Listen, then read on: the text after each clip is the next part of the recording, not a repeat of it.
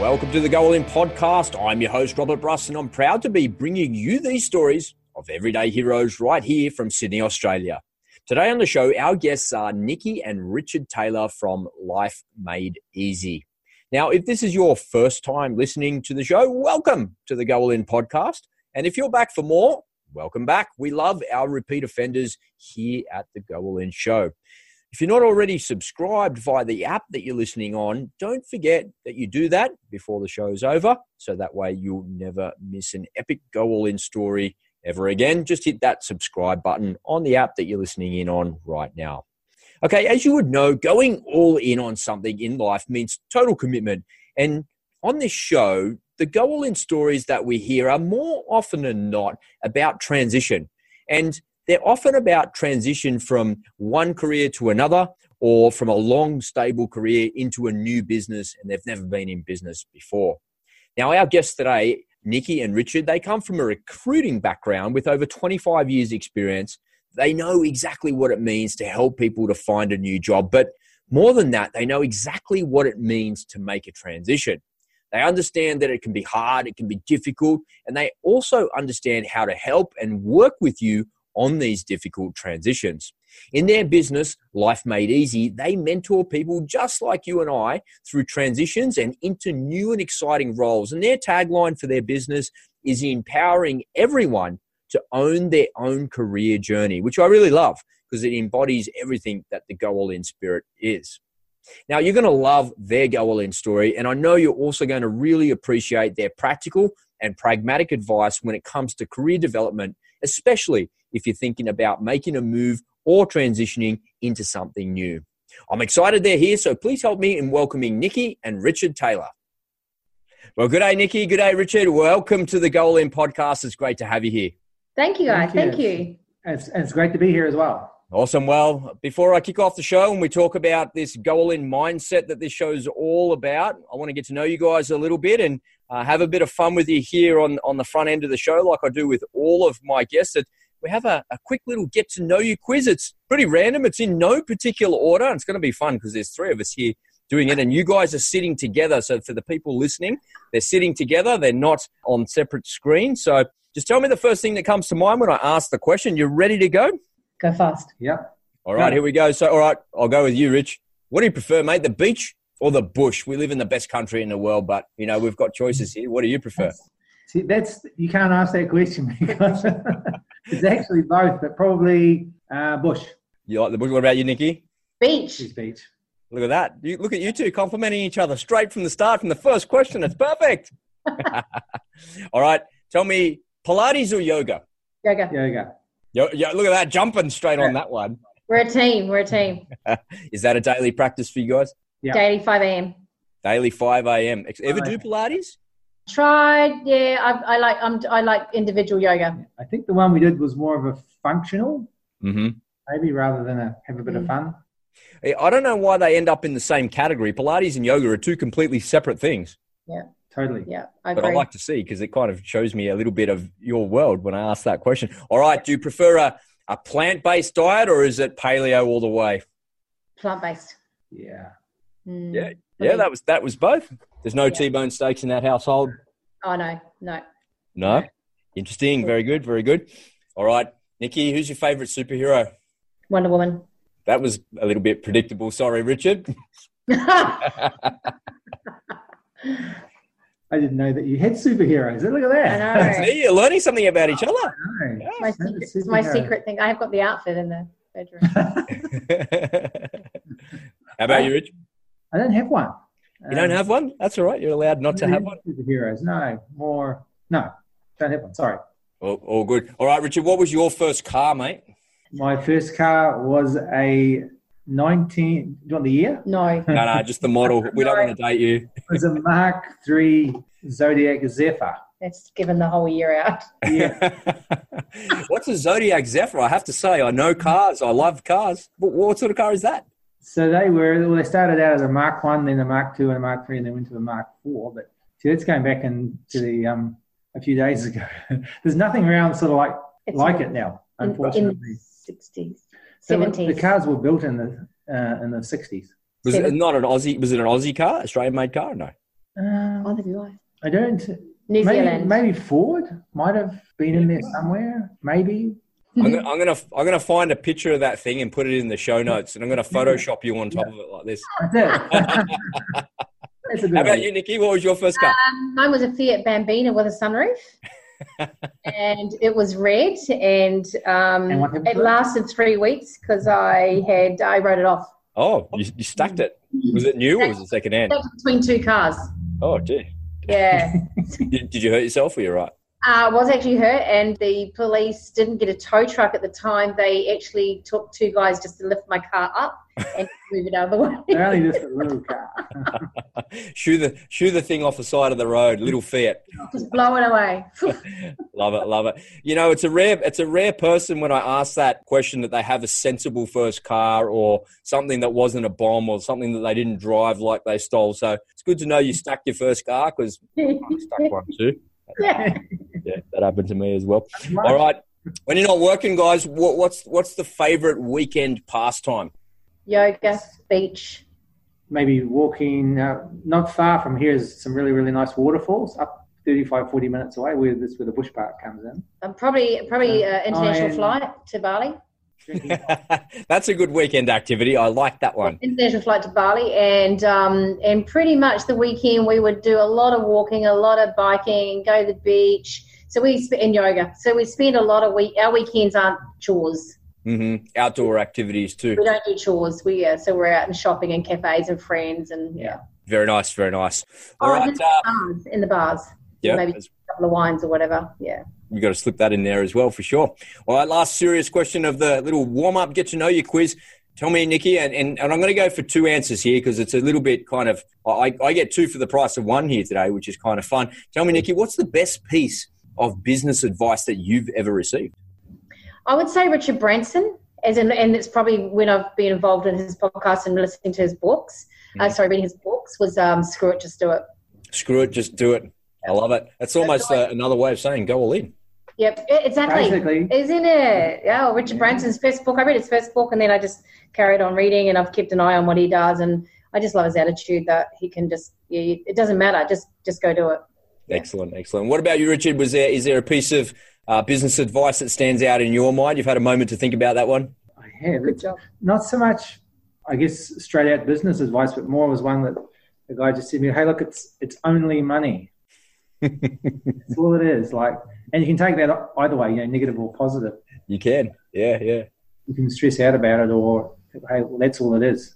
They're just little pieces of plastic at the end of the day, aren't they? That's all that matters. Numbers on the screen. It helps my shopping spree. Yeah. The more it's only money. The more numbers on the screen, the better the shopping is. I love it. It's a quote I'm going to use for this podcast. All right, guys. Well, thank you for having a little bit of fun with me here, letting me have a little window into your world and to your mindset as well. People come on over to the Go All In podcast to learn more about others that have gone all in. And you guys have got a pretty cool story, which I can't wait to hear. So if you wouldn't mind, can you please share with the audience your biggest Go All In story or stories and the lessons that you've learned from your commitment to success? Okay. I'll You're the storyteller. So for me, the biggest story as in when we sold our business at that level. Mm-hmm. So had two businesses in recruitment national. Our last business we sold was Australian National Recruitment Company. We had made a decision that we would sell the business. A few errors were made, and both sales of our businesses was not bringing in business brokers, which we probably should have. But when I look back now, and what we did is we career transitioned ourselves out of a recruitment model, sold our business, and went straight into mentoring. So we transferred our skills of our 17 years in recruitment to becoming a career mentor to transition other people into work. So for us, that's what we wanted to do. It took us probably about 6 months to decide how we would do that full time, even though we were actually doing it anyway. And when we look back now, even in recruitment, we were career mentoring job seekers anyway. But to bring that into a paying business probably was that, I will remember my very first one, and I ended up doing a freebie for the first, 4 sessions just to get myself in my feet on the ground, and then just nailed it and off I went. And it was like, as you say, all in. It was all in. It was like, this is what we're going to do, and it's amazing. And every part's been amazing. Well, I've been really excited to talk to you guys for two reasons. First of all, you have a business and you had a business, you sold it, and now you've got a new business. But what you guys do in helping people with careers and transitions, I think is so unbelievably important. And I'm going to just put a pin in that one and circle back to that in a sec, because I just want to pull on this go all in thread here a little bit, because you were in business for the 17 years doing the same thing in recruiting. Can you remember at what point along that timeline it was where I was like, it's time to kind of wind this up, get out of this business and move on? Can you remember a point for yourself, Richard, when that happened? There's probably many of those points. It's like every third day in the last 6 months of my business. And those points came about when, because you deal with human beings, that was the nature of the business. When you got let down, it's like, because the letdown was a financial letdown, which means that you weren't going to get paid. And it wasn't $50. We were talking thousands of dollars. So there was those ones, but it was probably around the 2017-ish July mark. Look, Nikki knows the exact month. I do. You sort of get there, and after a period of time, the industry that we worked in was in real estate, and predominantly recruitment in real estate. So you're dealing with a very, very high ego environment, especially from the sales perspective, and that most owners were salespeople. And not that you get worn down, but it's the same things will keep coming back, and they're just like hammering away. So it was about, do you keep going and grind it into the ground, or hey, let's find someone that has a bit more energy and passion that really wants to do it, and then we'll move on and we'll do something else. Because a lot of the time, Nikki was saying, we're mentoring job seekers. We also spent a lot of the chunk of the time trying to educate the owners of the businesses. Right. This is what is really happening in the marketplace. This is what you need to do. This is what you should be paying your staff. And they go, no. Yeah. So that part of the process was good in that we could see both sides of the argument, for and against.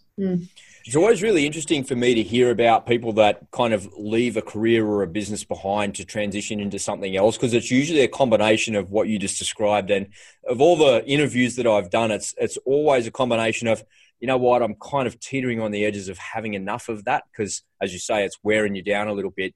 But it's a little bit more in favor of, hey, I'm a little bit more passionate about this, so I'm moving towards this. And then it ends up being a little bit of a puzzle of how do you take that passion and what I'm doing and turn it into some real money, some folding money that I can put in my bank account and make a living on. Is that how it kind of played out for you guys, Nikki?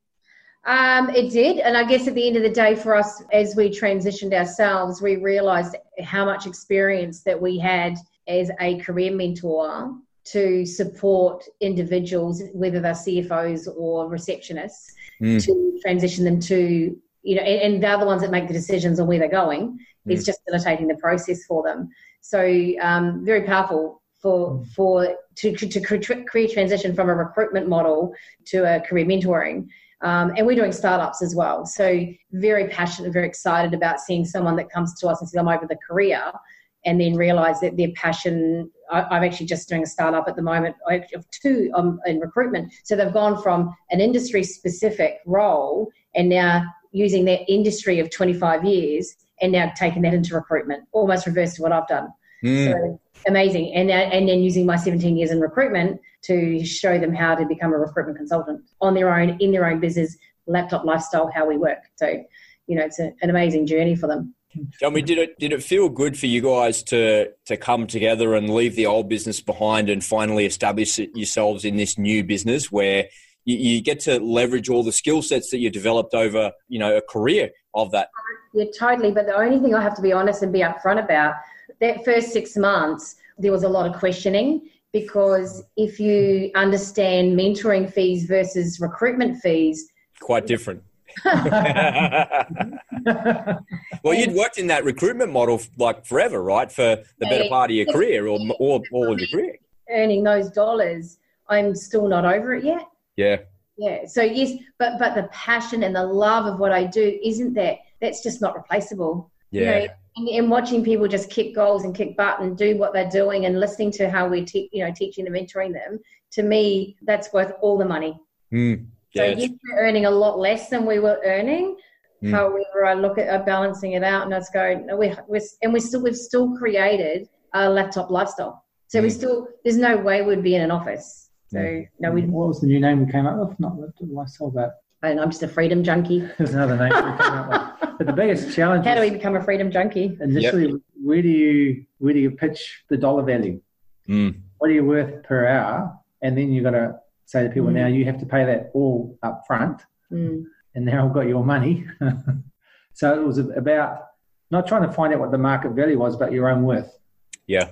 Because people will pay that if they believe that you're going to deliver what they want.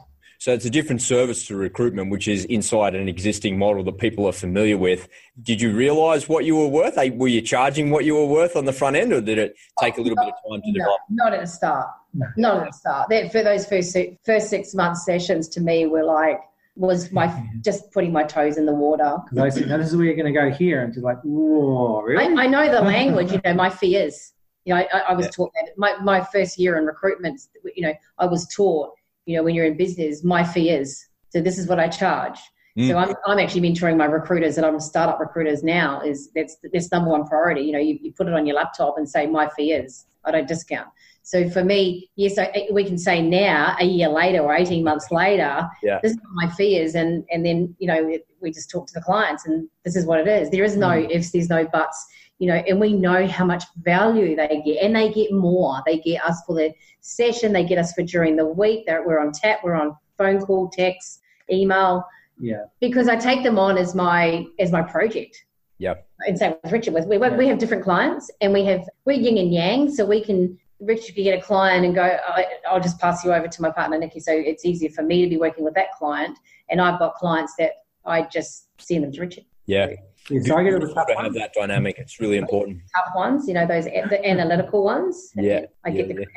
May I be so bold to ask? It's a little bit of it's a cheeky question. Kind of put me back in the slot, if you like. When you first started with it, were you charging too much or not enough? Not enough. Yeah. Why do people do that? I know. And do I do that with my clients as I speak today, with my clients that I currently work with that are in startups? I tell them to charge right up to right up. What I think is fear. Right. Of your worth. Yeah, well, it's probably not knowing what you are worth, but it's fear. If I charge that amount of money, no one's going to want to pay.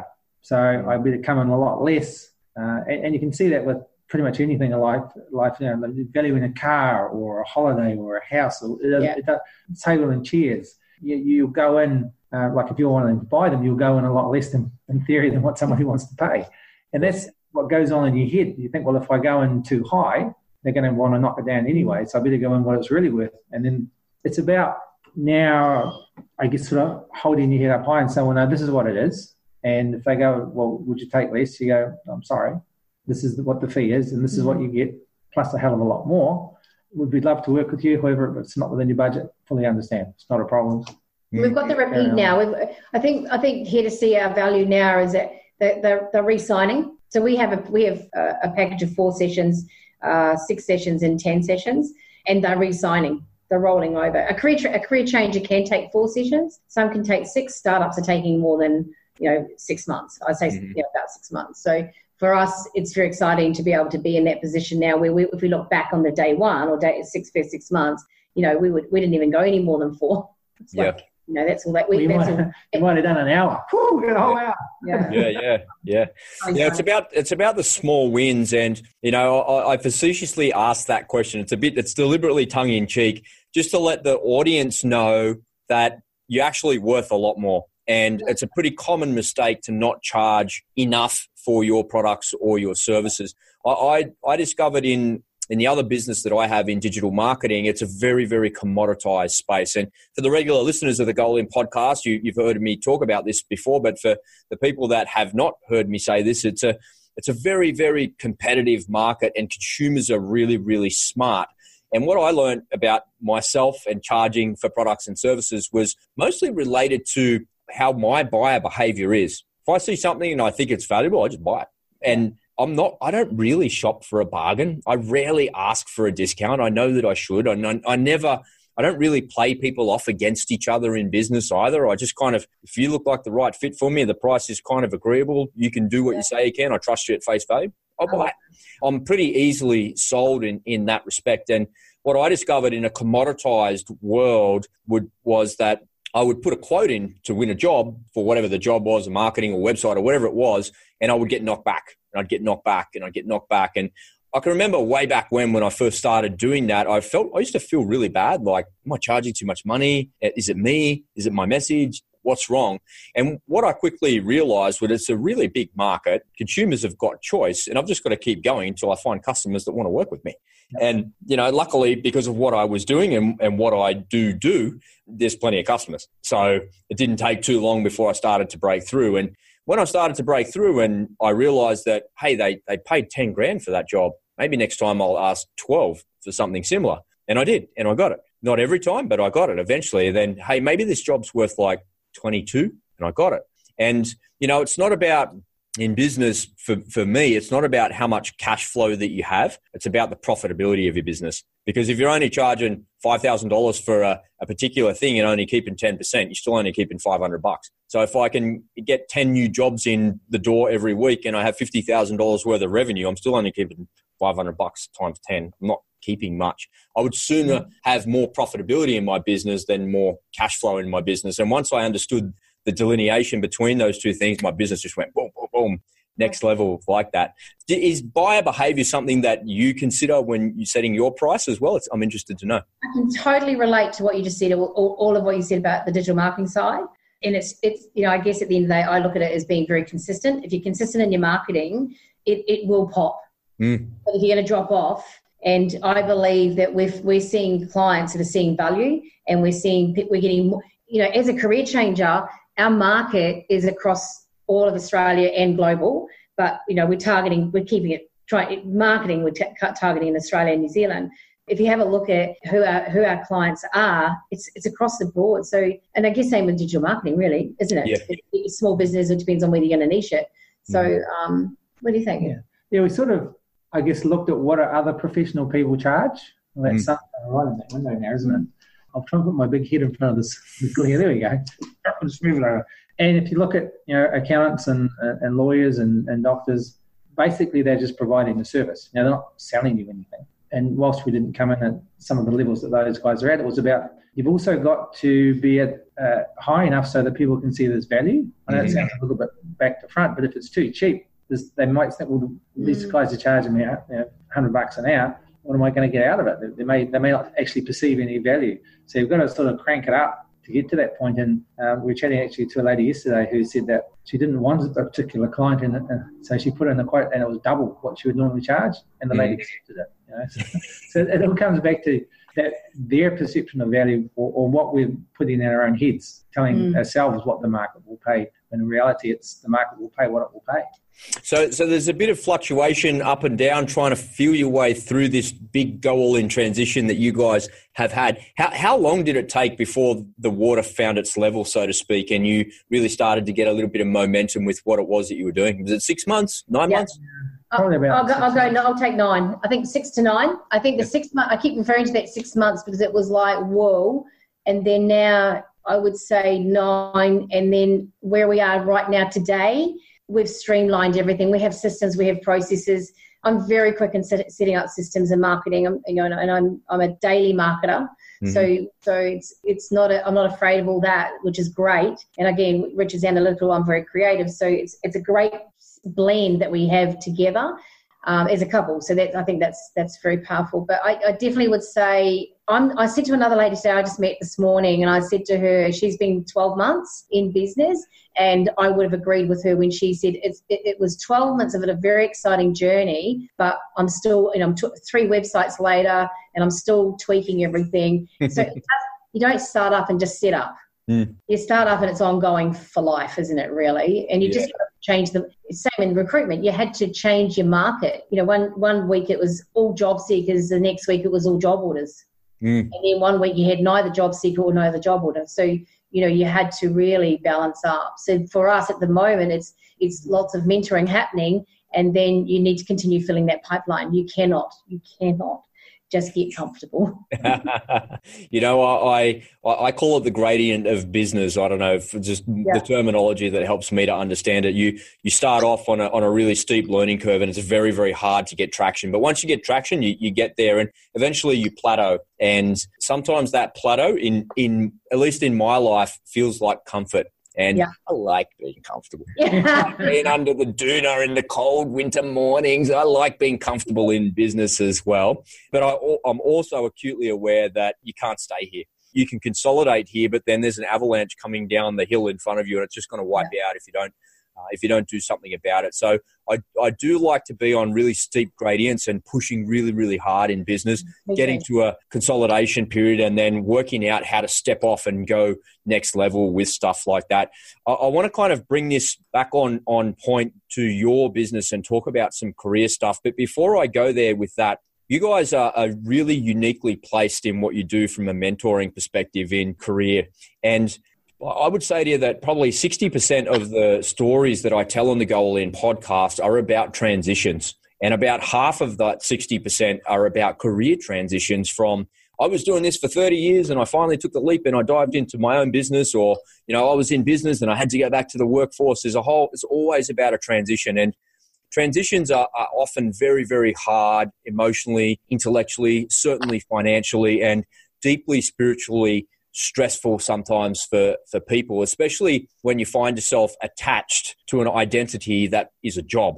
And a lot of people identify themselves, and I'm guilty of it, and I think most people that are ex-military would agree with me, that I identified myself as a paratrooper, and I tied my identity to being a paratrooper with a short haircut and being super ultra fit and ready to jump out of the plane at any time and kick in a door and kick ass, right? Because that's what you do. It's not a job. It's a lifestyle. The military is not a job. It's a lifestyle. And, you know, you don't have to be in the military to associate with something like that.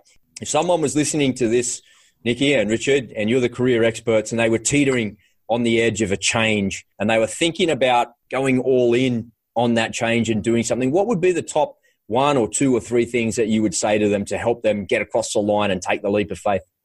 Well, first of all, I think first of all, depending on their situation, if they're married with children, so what I'm finding at the moment where they're married with children, it depends on whether we're talking the mum or the dad or the wife or the husband. There is a lot of things to consider, and we delve into all that as well. So I think the finance side is making sure you've got a little bit of security. Obviously, if you are going to go in to do something that's a little bit out of your comfort zone, and you know, that fear of like we have changed a massive income to a lot less income, but really happy in what we're doing. Yeah, I think the financial side needs to be there. And my biggest thing is, depending on if they know what they're going to be doing, is build the network now. Even if they were thinking of it, build the network, build it. And I say LinkedIn. We use LinkedIn like our second database. So LinkedIn to me, you're LinkedIn too, right? So LinkedIn to me is a power tool, building a network. Even if you were just thinking about stepping into paratrooper or whatever we're going to call whatever job title we're going to head into, jump into LinkedIn and start building some networks and talk to those people and start building that relationship with some people. And people don't mind getting a phone call on LinkedIn or an email and just saying, hey, look, I'm thinking of entering into this industry. What do you think? And start finding those people. Yeah, so what Nikki's referring to is probably the classical of the 5 or 6 P's. Is the first one is preparation. Like, you just need to prepare yourself. And the key to that, of course, is knowing what you want to do. And in this case, a lot of people, they don't know what they want.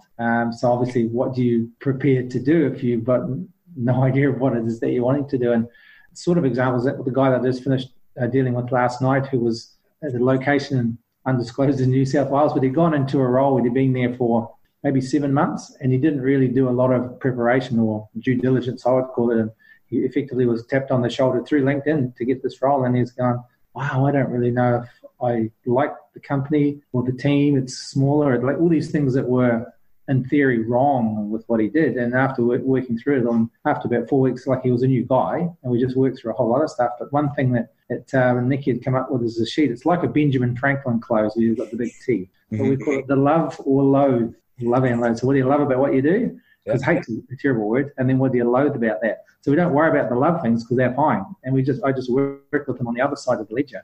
And all of the things that were wrong and terrible turned out to be well, I can handle that. Or what about if we did this? Or what about if we did that? And the upshot was last night he says, I think I'll stay where I am. So he started with, which is great for the employer. Have I done the wrong thing or should I change the career? And I go, well, to answer that, we've got to go back to why did you move and what are you doing there now? And then work from that point, because everyone's different.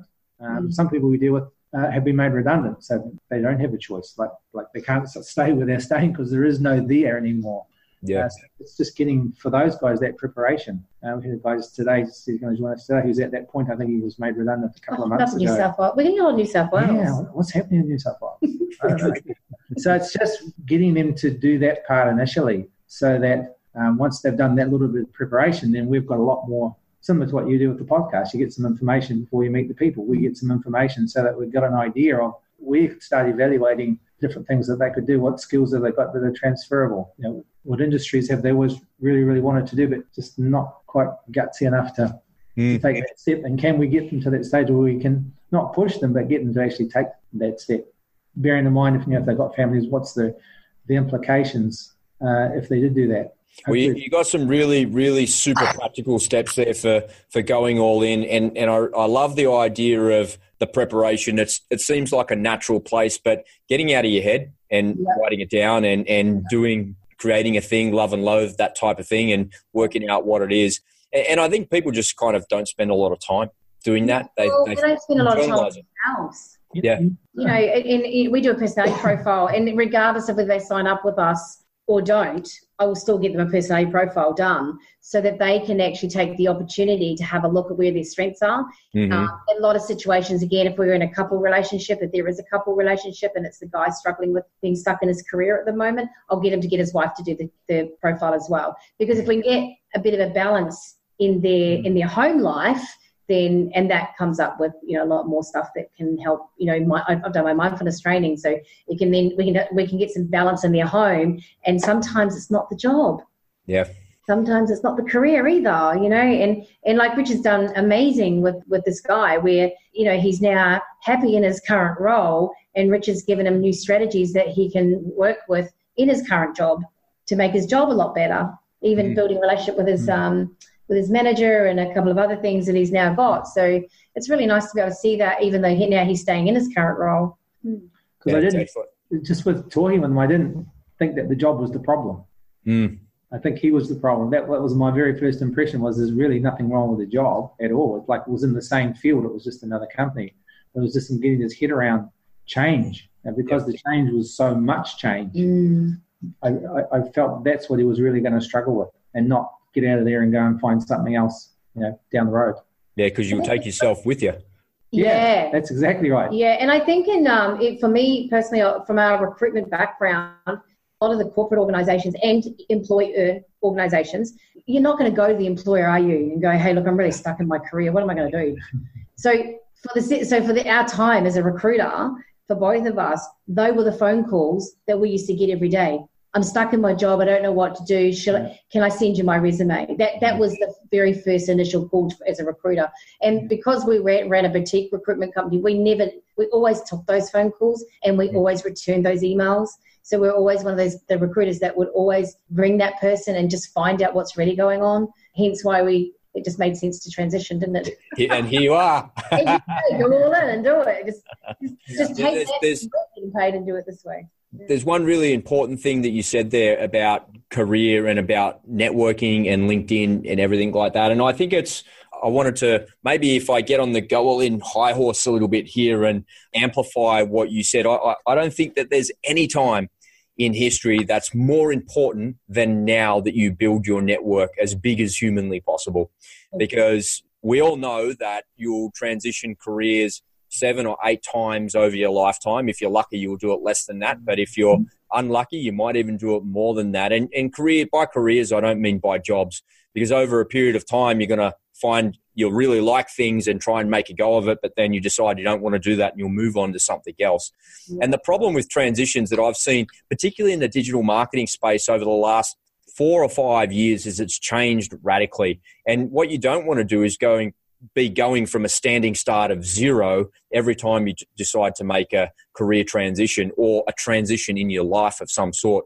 now more than ever, I believe, and tell me what you guys think, I believe that it's more important than ever to build your network and to take that network with you wherever you go and to be actively engaged in that network. Now, it doesn't have to be huge, doesn't have to be 10,000 people. The bigger it is, the better, of course. But if you've got a core network of industry professionals that you work with, that's such a vital thing these days. And it's what we do on day one. So as a career mentor, the first question they get asked after we've got all our information back, do you have a LinkedIn profile? And if they say, I haven't really used it for the last 6 months and I'm not getting any jobs because I've been applying for every job and I'm not getting, have you used LinkedIn to source your next employer? The classic, I did that 2 years ago. I think I did something, that LinkedIn thing. Yeah. So we can transition that moment from being in a LinkedIn profile of 100 connections and get them over the 500 mark. And we do LinkedIn audits and we do LinkedIn revamps and makeovers. So it's a bit like a proper makeover. So we would actually bring in, and there's 2 sessions that we run where we just do LinkedIn only if that's what they want, but incorporated in that would be their career transition. So I love the fact that we can take I've got some beautiful stories of guys that have, left work, left business, or being, removed from jobs or whatever, and turned their LinkedIn into the machine within 4 weeks, and they've got a job. Yep. And they've got recruiters, and because we've got the inside information on recruiters, they've got recruiters and employers contacting them directly. And I'm nothing against Seek, but people would say to me, Richard and I never use Seek for any of our standard advertising. Never used it for 10 years. So because we're about LinkedIn and about relationships. And so for us when a candidate or a job seeker comes to us and is stuck, then the first thing we would do is it's up to them, but encourage them to get on LinkedIn. And within an hour of one of my calls recently, we had a recruiter and an employer come back in a message and ask him to make contact. And of course, we're on shared screen together, and I'm going, you've got your first 2 in the hour. So it works. Yeah, absolutely. I don't convince anyone, but it does work. It's just you need to have the mindset to change and go, okay, so job boards don't work. Maybe I need to go out there and build my own relationships. Absolutely. In digital marketing, I say to people, someone asked me the other day, where's it all going? And I said, it's going, AI is where it's going, digital marketing is, and programmatic advertising. And it's pretty incredible, some of the technology that's out there already. But when you look at the technology that's out there that's been perfected and refined, it's actually a couple of years old. And the computing power and the internet and the ubiquity of internet speeds is such that something like, and I'm just going to go off on a little tangent here, so bear with me, but I'll bring it full circle for you. You go off on a little tangent and say that something like an Xbox is actually almost physically completely redundant because the ubiquity of high-speed internet connections that have gigabit connections or 100 megabit connections is such that you'll be able to play an Xbox game with no latency across the internet. So the actual need for the physical device is going away. So that's one example of how internet speeds and ubiquity of that makes it go away. Programmatic advertising, for the people that don't know what that is, you go around and navigate the website and visit different websites, and you arrive at a particular website, whatever that might be, and there's ads there. As you click on there, that website knows what your IP address is. It sends your IP address across to an ad exchange, and in the ad exchange there's about 150 different companies there bidding to show your ad to that IP address because you visited things about shoes, scarves, and jumpers. And all of these e-commerce sites in this programmatic advertising exchange all bid on that. And then the ad exchange says, oh, that's the highest bid. Bring that, show that ad to that person. And that all happens in the time that you type in www.whatever.com. You arrive there, programmatic advertising takes over, and the ad that's shown to you has gone through an ad exchange, probably in the United States, and then comes back here. It just boggles your mind how it works, right? And it's got enough. That right there is not artificial intelligence. That's programmatic advertising. So that's advertising that's controlled by an algorithm. And what I'm describing is a very clumsy, clunky, rudimentary way of describing it, so it's easy to understand.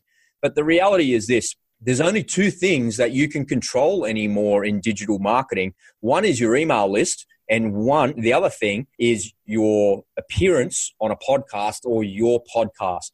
And the reason that they are the only two things that you can control as an individual is because everything else is subjected to an algorithm that's owned by a giant company whose sole purpose for existence is your money. So now let me bring it full circle for you from a networking perspective. If you're thinking about a career transition and you've got a network that you've got going on at the moment and you're not ready to take the leap, my recommendation from a digital marketing perspective would be, if you can, in some way, shape or form, send those people off LinkedIn into an email list. Totally.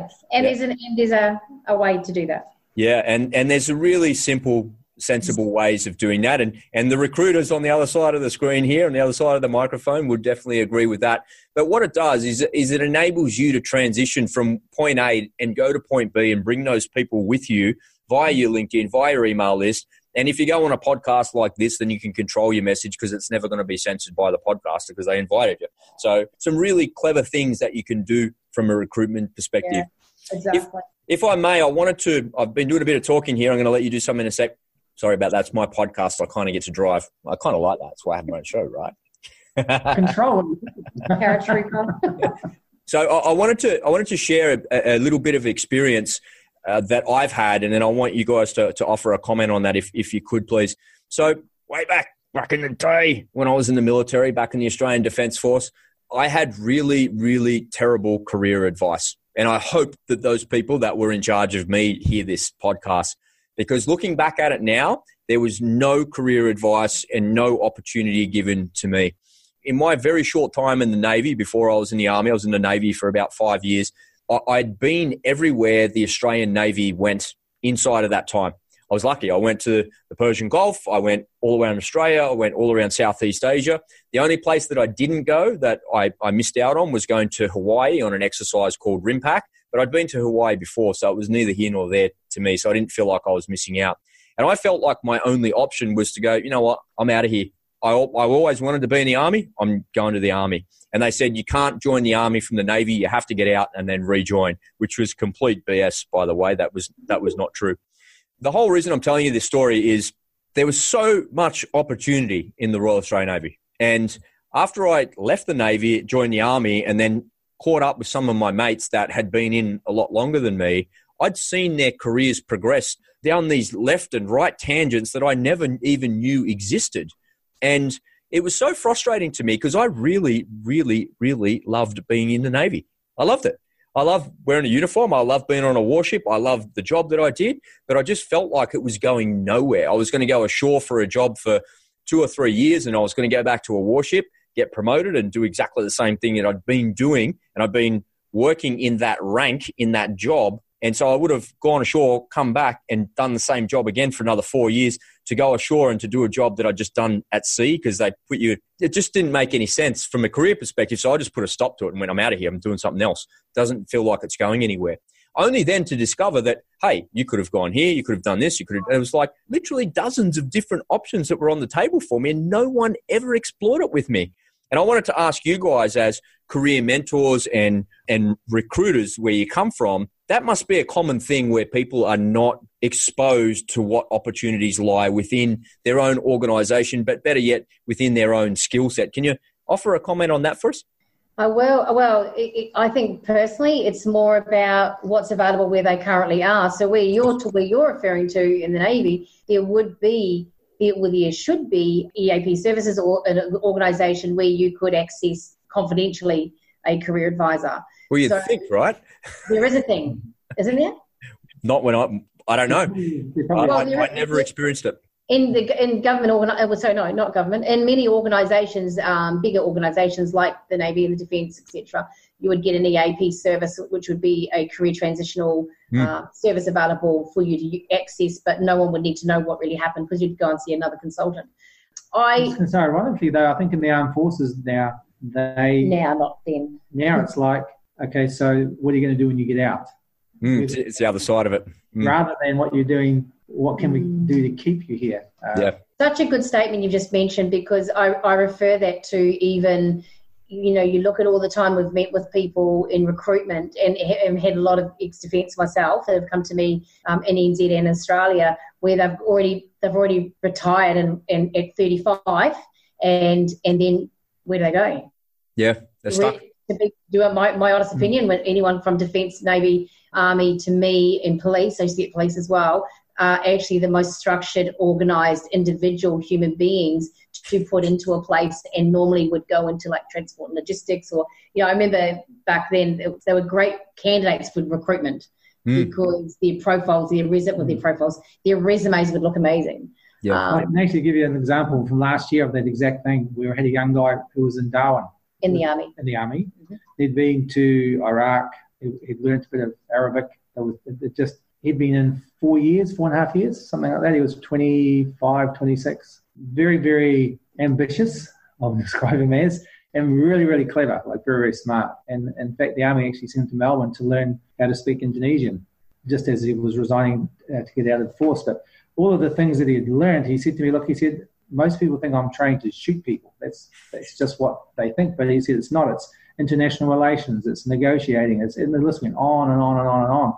And I just said, so where do you reckon you can take all these skills? Like, we've got all this stuff way, way more than the guys on Civvy Street have got. What are we going to do? And the upshot was I knew a person who owned a recruitment company in Brisbane, and I actually managed to get him introduced him, and he ended up getting a job there as a recruiter, of all things. But the things they recruited in were logistics, mining, transport, everything that he'd been doing. All the skill sets. Exactly. Yep. So it was just a matter of taking him from one environment, putting him into another, and now he's going back to where he came from to find all his candidates. He knew them all.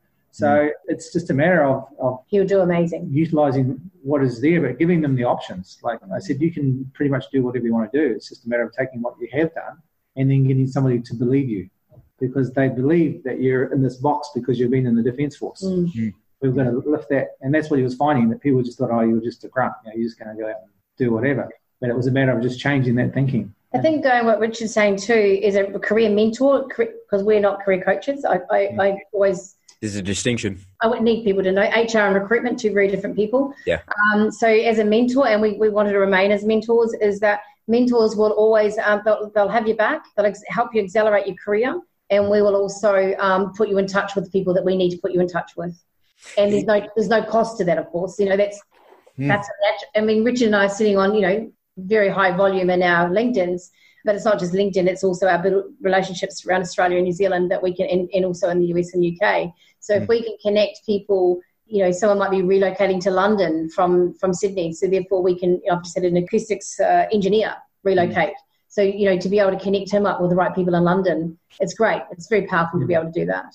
I had a guy a couple of 3 weeks ago who was going to go to China. I know one person in China, that was Anna before she left, put them together and she put him in touch with the right guy.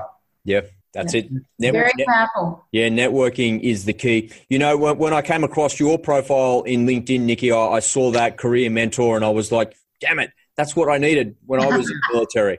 And, you know, all jokes aside, it's serious. You know, I think I left maybe 5 years too soon.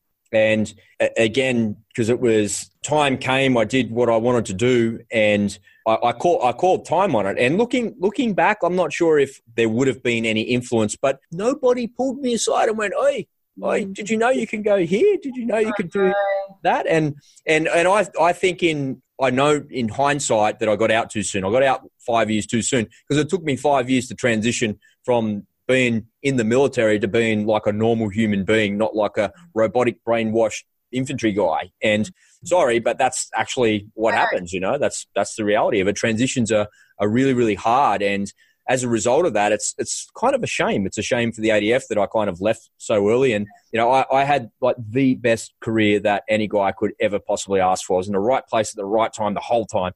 And I loved every second of what I did. But looking back at it with hindsight, it's like, man, they could have managed me better and I would have achieved so much more. And I really love what you guys do. This podcast is about commitment and doing whatever it takes to succeed and to go all in. And we often talk more about business and being an entrepreneur, but the vast majority of people in the world are not business owners and not entrepreneurs. They have a job. And I know that there's a lot of employees out there listening to this podcast that are teetering on the edge of doing something for themselves or moving into a transition. So should absolutely reach out to you guys to help them with that. If they wanted to connect with you, Nikki and Richard, what's the best way to do that?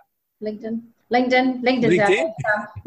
Our website, which is lifemadeeasy.biz, and find us on Facebook. We're very, you can find us. You just, Nikki Taylor. You just Google Richard Taylor Mentor or Nikki Taylor Mentor. It just pops up. It'll pop up. Yeah. Beautiful.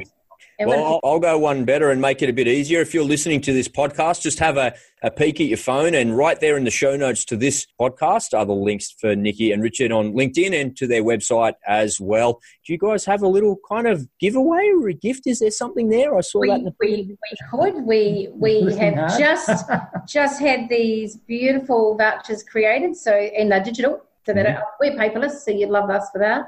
So there are $100 vouchers that we would more than happy to offer. Okay, excellent. For $100 off a CFC purchase. Yeah. Okay, excellent. And I'll make sure that there's a link right there for that little voucher as well. So pop along, click that link, and make sure you grab a hold of one of those, because I know these guys are right there in your corner, barracking for you, helping you, and help you make a transition or help you move forward in your career. All right, as we close out the podcast, we're nudging an hour here. Thank you so much, by the way. Thank you so much for sharing your wisdom and coming on the Goal In podcast. I get the best of both worlds. I get the business story, but I also get to give the bit of the career stuff out there. So we cover all aspects of an audience, and you guys have been so giving. I really appreciate it. But I wanted to ask the final question, because I know that you guys are both morning people. And for the poor, sorry sods that can't pull their ass out of bed in the morning, they're not going to like this very much. Tell us about your morning routine and your daily non-negotiables, because you guys are really specific on that. We have to remind you we're in Queensland. I was in New Zealand last week in -2, and I still got up at 5 a.m. and I still went for my walk at 6. But we get up at 5 a.m. every day. So that's the non-negotiable. And if you think you're going to sleep in, the alarm goes off at 10 too, just in case. Yeah. So we've still got 10 more minutes to be up by 5. We don't really need an alarm in the summer because the sun rises at 4:30. Yeah. We're down by sunrise. Yoga mats are out on the floor, and we just get the yoga mats out off YouTube. Put it on, and when it's dark, light a candle in 20 minutes, 30 minutes, whatever we just feel like during the day. And then from gratitude journals, we then write in a gratitude journal every day.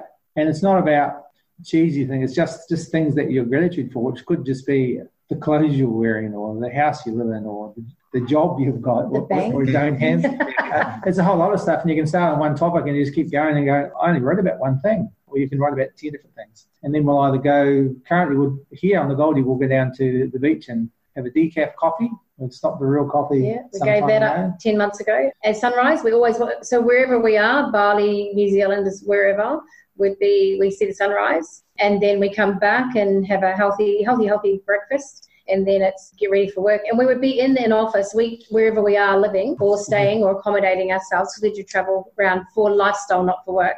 We would be on a laptop by 8. So it's still very structured. You'd love it because you'd love all that structure. But we're very structured, and then we pretty much end a day between 4 and 6 and still sometimes take calls. So yeah, it's a pretty structured day. It's good. Very nice, very nice. I'm not sure about the early mornings. I know that I can handle them. I have this weird body clock that just cracks me awake at 4:30. Like, boom. Whoa. And you get up? Not all the time, no. More often than not, because sometimes I think if I get up now at 4:30, I'm going to be like wrecked for the rest of the day, come 2 o'clock in the afternoon. And sometimes I've got to do podcasts late in the evening as well, and I'm doing other coaching calls and stuff late in the evening. So most of the time I'm out of bed by about 5, 5:15. Every now and then I'm up at 4:30 and kind of getting after it and doing that as well. But that's the exception. Well, that's the exception, not really the rule. We're very much a 5 a.m. club couple. Yeah. That's good. Get a jump on the day. Love it. Love it.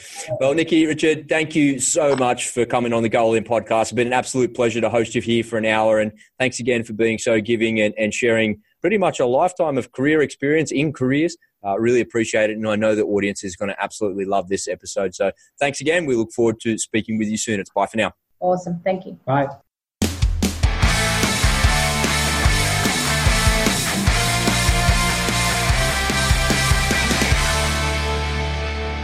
Well, there you have it, folks. What a fantastic show. Please make sure you connect with both Nikki and Richard, and you can do that via LinkedIn. And make sure you head on over and pick up that free $100 voucher that they've got there for you. Just peek at your phone, and all the links to their website and their socials are right there in the show notes.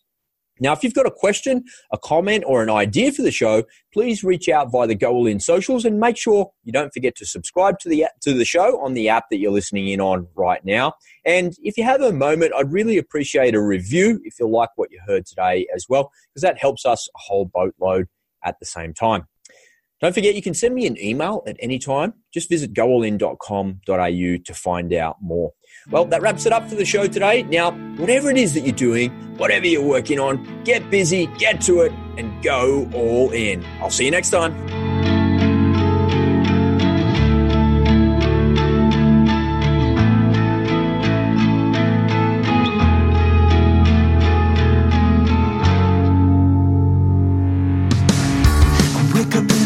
Sweater. I wonder if it's too late to block out all the sunlight, block out all the sunlight.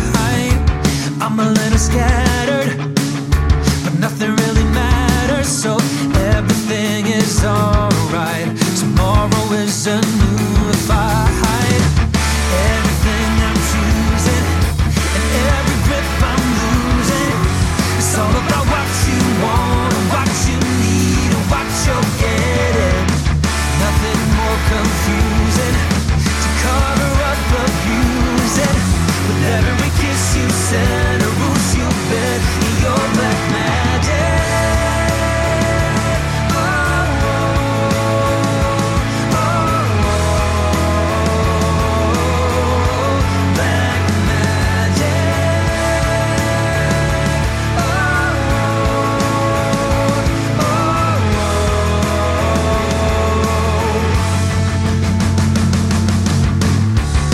You on a Monday and already by the next day you had me on your pillow, wrapped around your finger. You're a pretty devil, seducing every level of decency inside me, evenly dividing me. Everything I'm choosing and every grip I'm losing, it's all about what you want, what you need and what you're getting. Nothing more confusing to cover up abusing. With every kiss you send, a ruse you bend in your black magic.